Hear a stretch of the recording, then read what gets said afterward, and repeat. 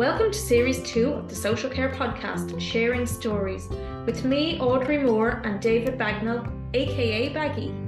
This podcast is for the benefit of anyone working in or studying social care. We like to chat with interesting people in the social care world and hear their stories.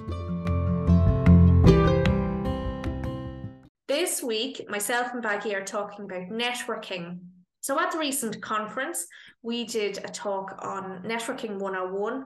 Actually, it had a really long title. It was something along the lines of stepping outside the comfort zone, intra and intra-organizational networking as a means to share learning in the profession. Now, that's a bit too long. So we just changed it to Networking 101. And Baggy, you had a really good story to tell. So do you want to go ahead and tell us that? It's a story that I kind of use when I'm speaking with groups. And it came to mind the previous year when we were at the Social Care Ireland conference, and I was speaking to people who I had worked with over the years and had gone into doing research or were teaching themselves.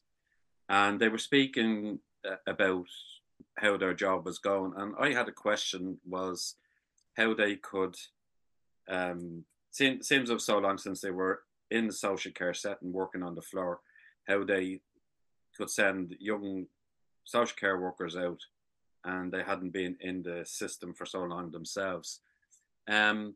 So for an example, we started discussing about GDPR and how they were teaching and the practicalities of it in the work setting.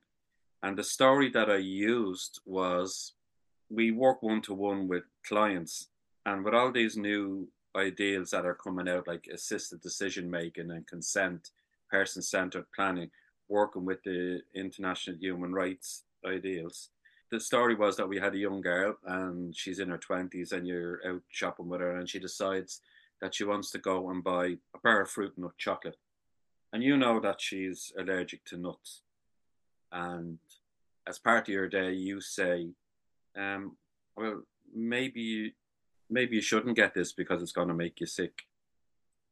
And she says, well, I want to buy it anyway. So you can't stop her from doing that because that comes under the ideas of restrictive practice. So you have to let her go along with what she wants to do. Then you may be trying to convince her not to do this, but she goes along with it. So you get to the shop and the person behind the counter is serving the young lady, and she goes, gets her bar of fruit and nut chocolate. You can't ask the person behind the counter not to serve your client because you would have to tell her why. And so if you say, well, she can't eat nuts because she's allergic to them and she'll get sick, that's GDPR, you're breaking confidentiality. That's one of the core rules of working within the social care system. So even say you did that and the person behind the counter refused to serve her and she went to the self-service and bought it. And then she goes and eats it. So what do you do? So you have choice, you have consent, you have GDPR, all within that one short space of time, that you have to make a decision on the spot and decide what you want to do. And also that you could be looked at during an inspection by HIQA over how you proceeded with that and the good or the bad way it turned out. Now, people always say to me then, and what is the right thing to do? And I don't have an answer to say what the right thing to do is, but my answer usually is, if it was me and I would talk through with the client the pros and cons of eating the nut chocolate, that she may end up in hospital and she may end up very sick. It could be worse than that, but you don't know how bad her reaction is going to be.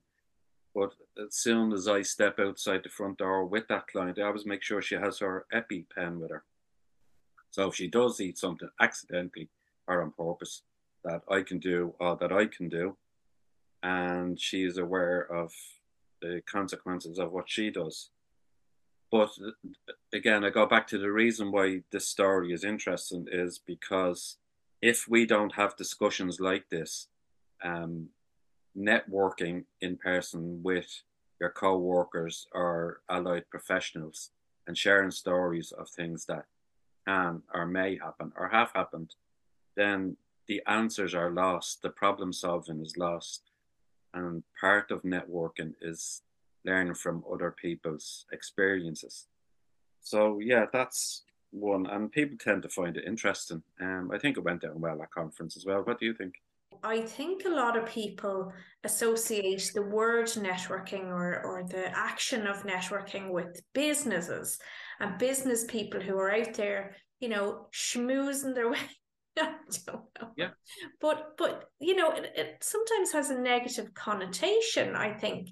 But networking, like just like that story you told, allows us to learn from each other. None of us are going to be having the same experiences in the workplace. We all have different stories to tell. We all have different experiences and different types of clients. And like what you were saying, there's so many regulations, policies, procedures, guidelines out there. And, trying to stay within the bounds of all those things um, means that, you're not going to know everything. And quite often when it comes to decision making, we are reliant on our experience. We're reliant on how this has worked out before. But if we have the benefit of learning how this particular situation worked with somebody else, then it helps us to learn that much quicker and learn what's going to work, what's not going to work, how we're going to stay within the bounds of legislation and policies and procedures, etc., etc. But there's loads of other benefits to networking as well. For example, like you can grow as a professional so much quicker if you're out there talking to people about what they do, how they manage situations, how they deal with different things on day-to-day basis. We know that in social care, no 2 days are different. yeah. And I think that's probably one of the things I love about it. But it also means that every different scenario we come up against and every different scenario we hear about, we can learn from. It improves the outcomes for clients. It helps with collaboration and teamwork. And it helps you get support and encouragement, because quite often we might be out here working on our own or in a small team. You may not know that what you're doing is the right thing, or you may have that kind of doubts about your own ability in decision making. But if you have the ability to talk about these things with different people, then it's a really good way to learn and see, well, what are other people doing. In the social care system, through the colleges, students are initiated into networking through placement. So they go out to a new environment, a whole new staff team to work with, and they are learning from the experiences, as you say, of seasoned social care workers, people who have very different ideas to each other, that all come together to work in collaboration to make a teamwork for the benefit of all the clients and the organization they're working for.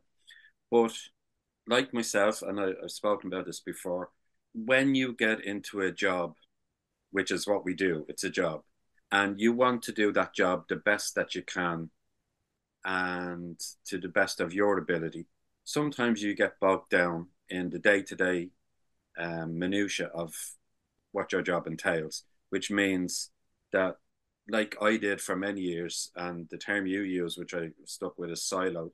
You stay. Well, it's not even getting bogged down, but sometimes I describe it as having the blinkers on, and you're so focused on what you're doing and you're so focused on your own team and your own service users that you literally don't see anything else.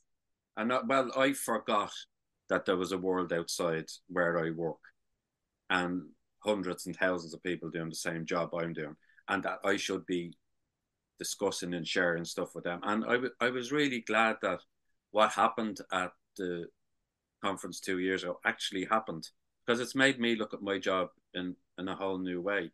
And by you and I linking up to do this podcast, I've heard fabulous stories from people and made me reassess what I do, why I do. Now, these people aren't doing anything for me. They're, directly, I am not calling on them to say, will you do this for me? Can I have a job? Can you get me money? Can you do it?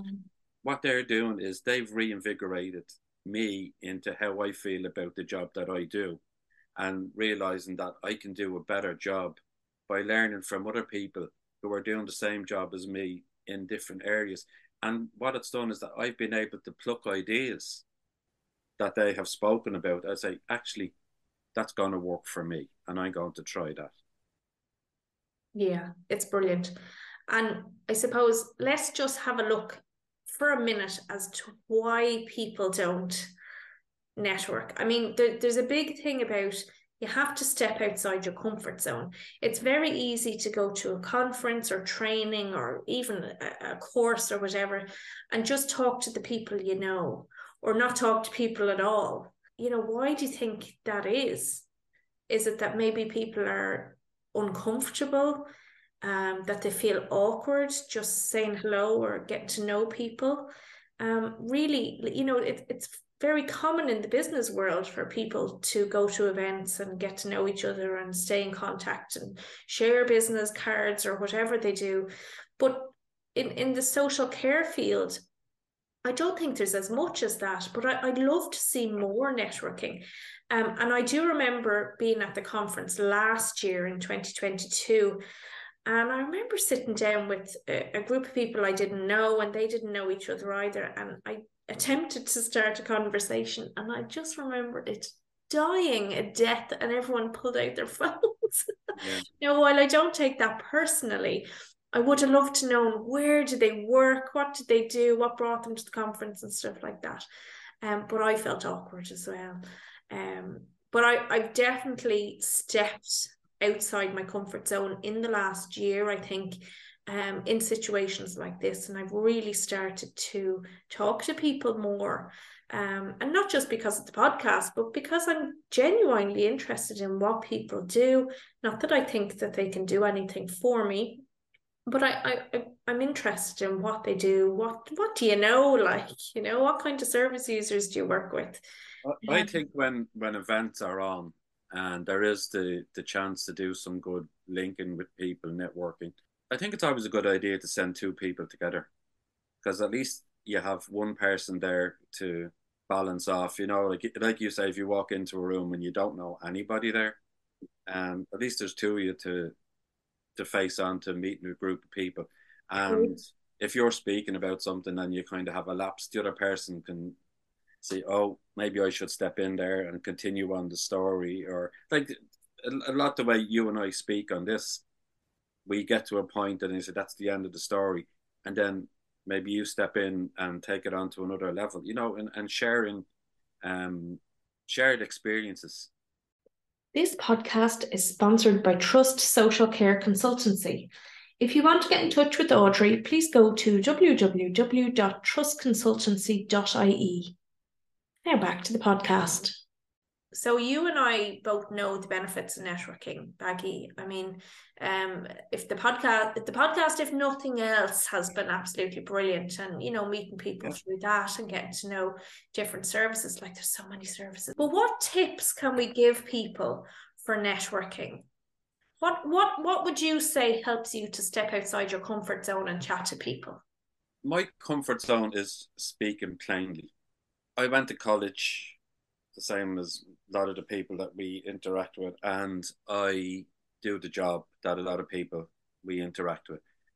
But when somebody says to me, why is that client behaving that way? I don't speak back to them in theories, you know, and I don't say, oh, Vygotsky would say this or Bronfenbrenner would say that. I have all that stuff in my head the same way as the people I'm speaking with. And I try and speak plainly, and so that everybody who is in the room understands what I'm trying to say.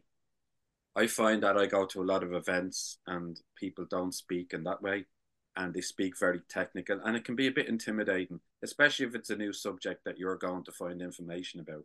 So straight away, you're ostracizing people. I know there has to be a level of the technical talk and whatever, but like if things are explained at the start, they're not always explained at the start that if we're using these terms, this is what it means. And then go on and explain it. Acronyms are a pet hate of mine. You Yeah, just think that because you can reel off all the acronyms during a talk or a speech or a presentation, that everybody in the room understands it. I couldn't tell you how many events I've been to and people are talking acronyms, and I walk out after and I still don't know what they were talking about because yeah, that wasn't explained. So yeah. sometimes there has to be a certain amount of uh, simple everyday language rather than academic. Absolutely. And I think just, I suppose, having that courage to walk up to someone or a small group of people and saying hello and introducing yourself.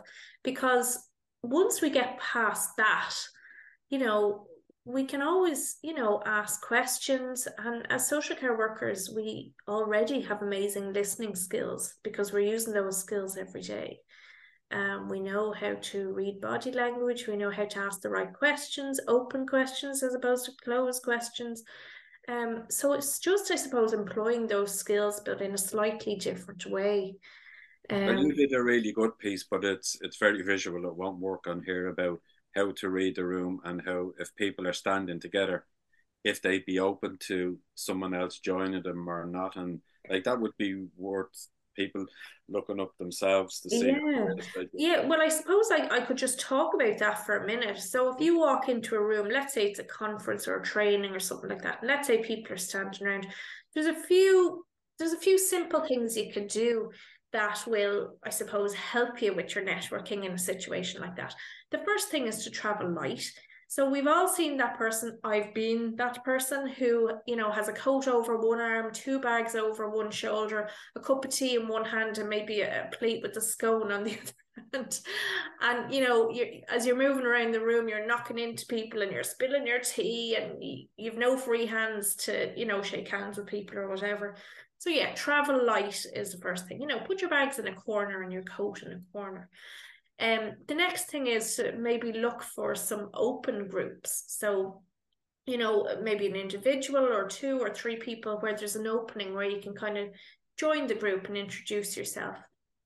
And yeah, that's basically it. And just introduce yourself and, how was your journey here? Have a few questions ready. And as well, know before going in, what do I want to get out of this? Do I want to meet new people? Do I want to talk about my service? Do I want to, what is it that I want to get?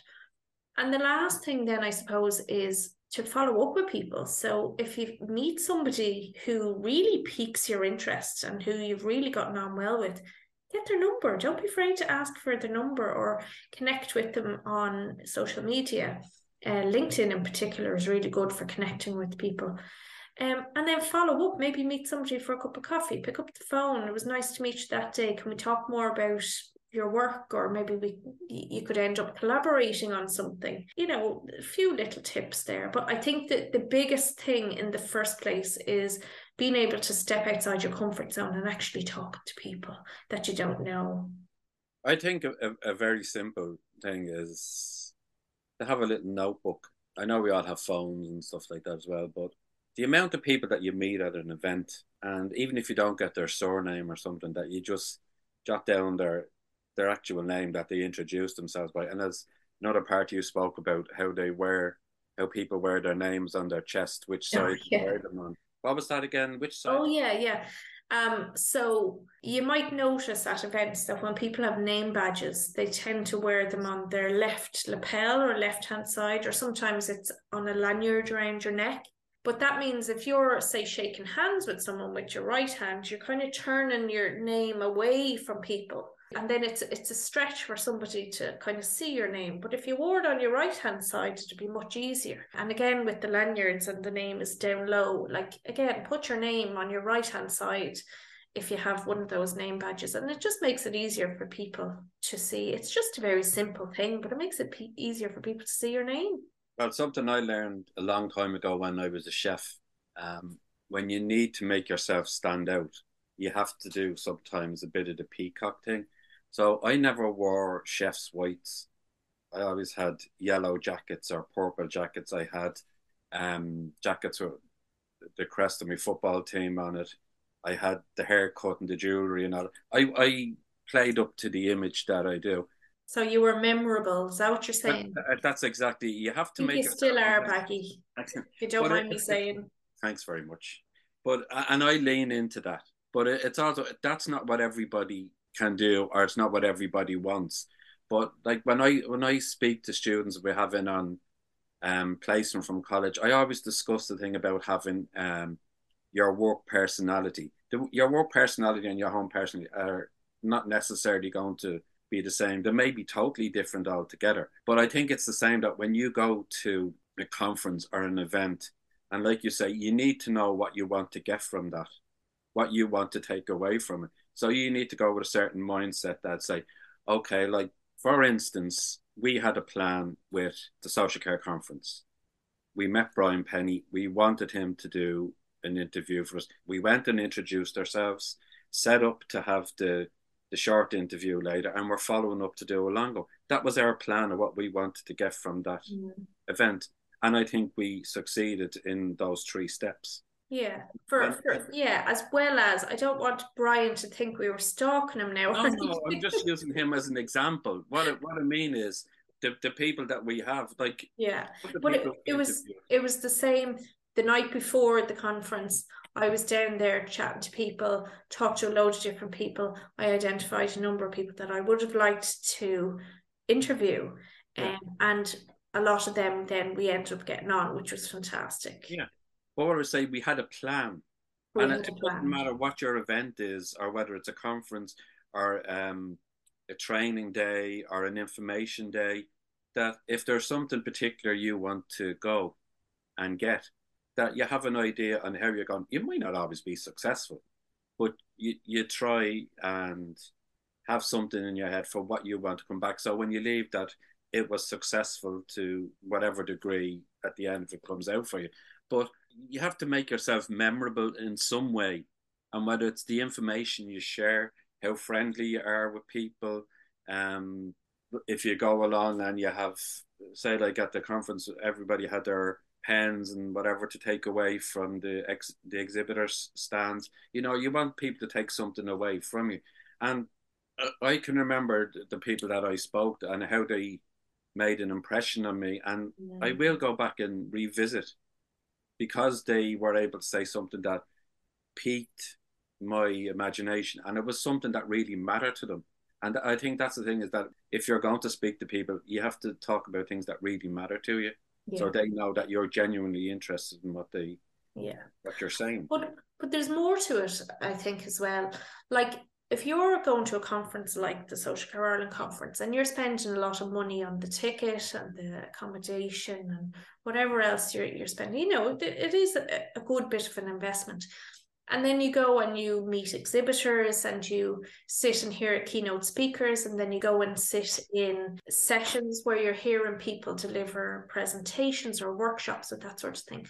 That's all wonderful. That's great. But how much better would it be if then on those breaks you're chatting with people, new people, and chatting about those workshops and those presentations and seeing what other people got out of those. So you're not just getting your own learning, you're also sharing those conversations, sharing that learning with other people, and you're getting their perspective on it too. It's kind of like what the students and the mentors were doing. You know, they were able to go to workshops and presentations and then chat about it on the breaks, and they learned from each other, which is really great. And I think that's a way that you can use networking to boost your experience at an event like this. Do you know what I mean? Yeah. And I think that, like, meal times as well, when you take breaks for lunch and dinner and whatever, is a good time to look for a table with someone that you don't know and just strike up a conversation. I mean, and it's not easy for everybody to do, but that is what I did actually on the first day. I ended up sitting with a load of people I didn't know. They didn't know each other either. But yeah, we had a great conversation about what we had enjoyed that morning. Yeah, it worked really well. And then it gives you an insight then for future events, and you just build it up like Lego blocks, bit by bit. I like this, I didn't like this, so next time I go, I'll do this and I'll do this. And then you work out the gaps that you have, and you work out ways to fill them in, or things that genuinely don't interest you. As again, it's like going on placements, I say I know what I would like to work in at any time, but I also know the areas of social care that wouldn't be for me because I've gone through placements and tried them and whatever. But I think that's, again, are going to all these information events to keep us current in CPD and whatever. You find things that you can focus on and that are worth focusing on for you, your team, your organization, and bring it back to them and like do a few minutes feedback on how an event went, and then someone in your team will say, actually, I quite like the idea that I want to go and find some more about it. And then they go and find out about it themselves. It's not necessarily that you're driving them to do it, but because you come back with a bit of passion about something that you learned and that really made you feel good about what you were doing or piqued your interest, that you're passing on that bit of interest to somebody else or all your team. Yeah, absolutely. But just on the networking, as we were talking before, it seems a lot of people speak about networking as if it's a new thing. As I look at it, when we go back to the Shanachie, or before books and printing and whatever, like, people passed on things verbally. They learned songs from each other. They learned the stories and the history and kept all that stuff going. And if that original style of networking didn't start, we wouldn't be doing lots of stuff that we're doing now. And stories and history and lots of important events would be lost. So we're really only updating an old style thing and giving it a fancy name. And whereas sitting down, like supervision, sitting down, having a cup of tea, spinning through a story, discussing how it affected it's good to come out with a positive outcome at the end of it. So there's all variations of doing networking, and you can name lots of different things as networking. It's just what works for you. Okay, I suppose to finish up, maybe we just put it out there and ask people to try and do a little bit more networking going forward. Maybe you could let us know, give us some feedback and let us know how you're getting on, either on the social media or you can email us at thesocialcarepodcast@gmail.com. We'd love to hear your feedback. We'd love to hear how you get on. And yeah, go ahead and step outside your comfort zone and meet a few new people. You never know what could happen. And if anybody wants to use us for networking by coming on and having a chat with us and getting your story out, and maybe you're looking for volunteers or input into something that you're doing, use us. Yeah, absolutely. We'd love to hear from people who'd love to be guests.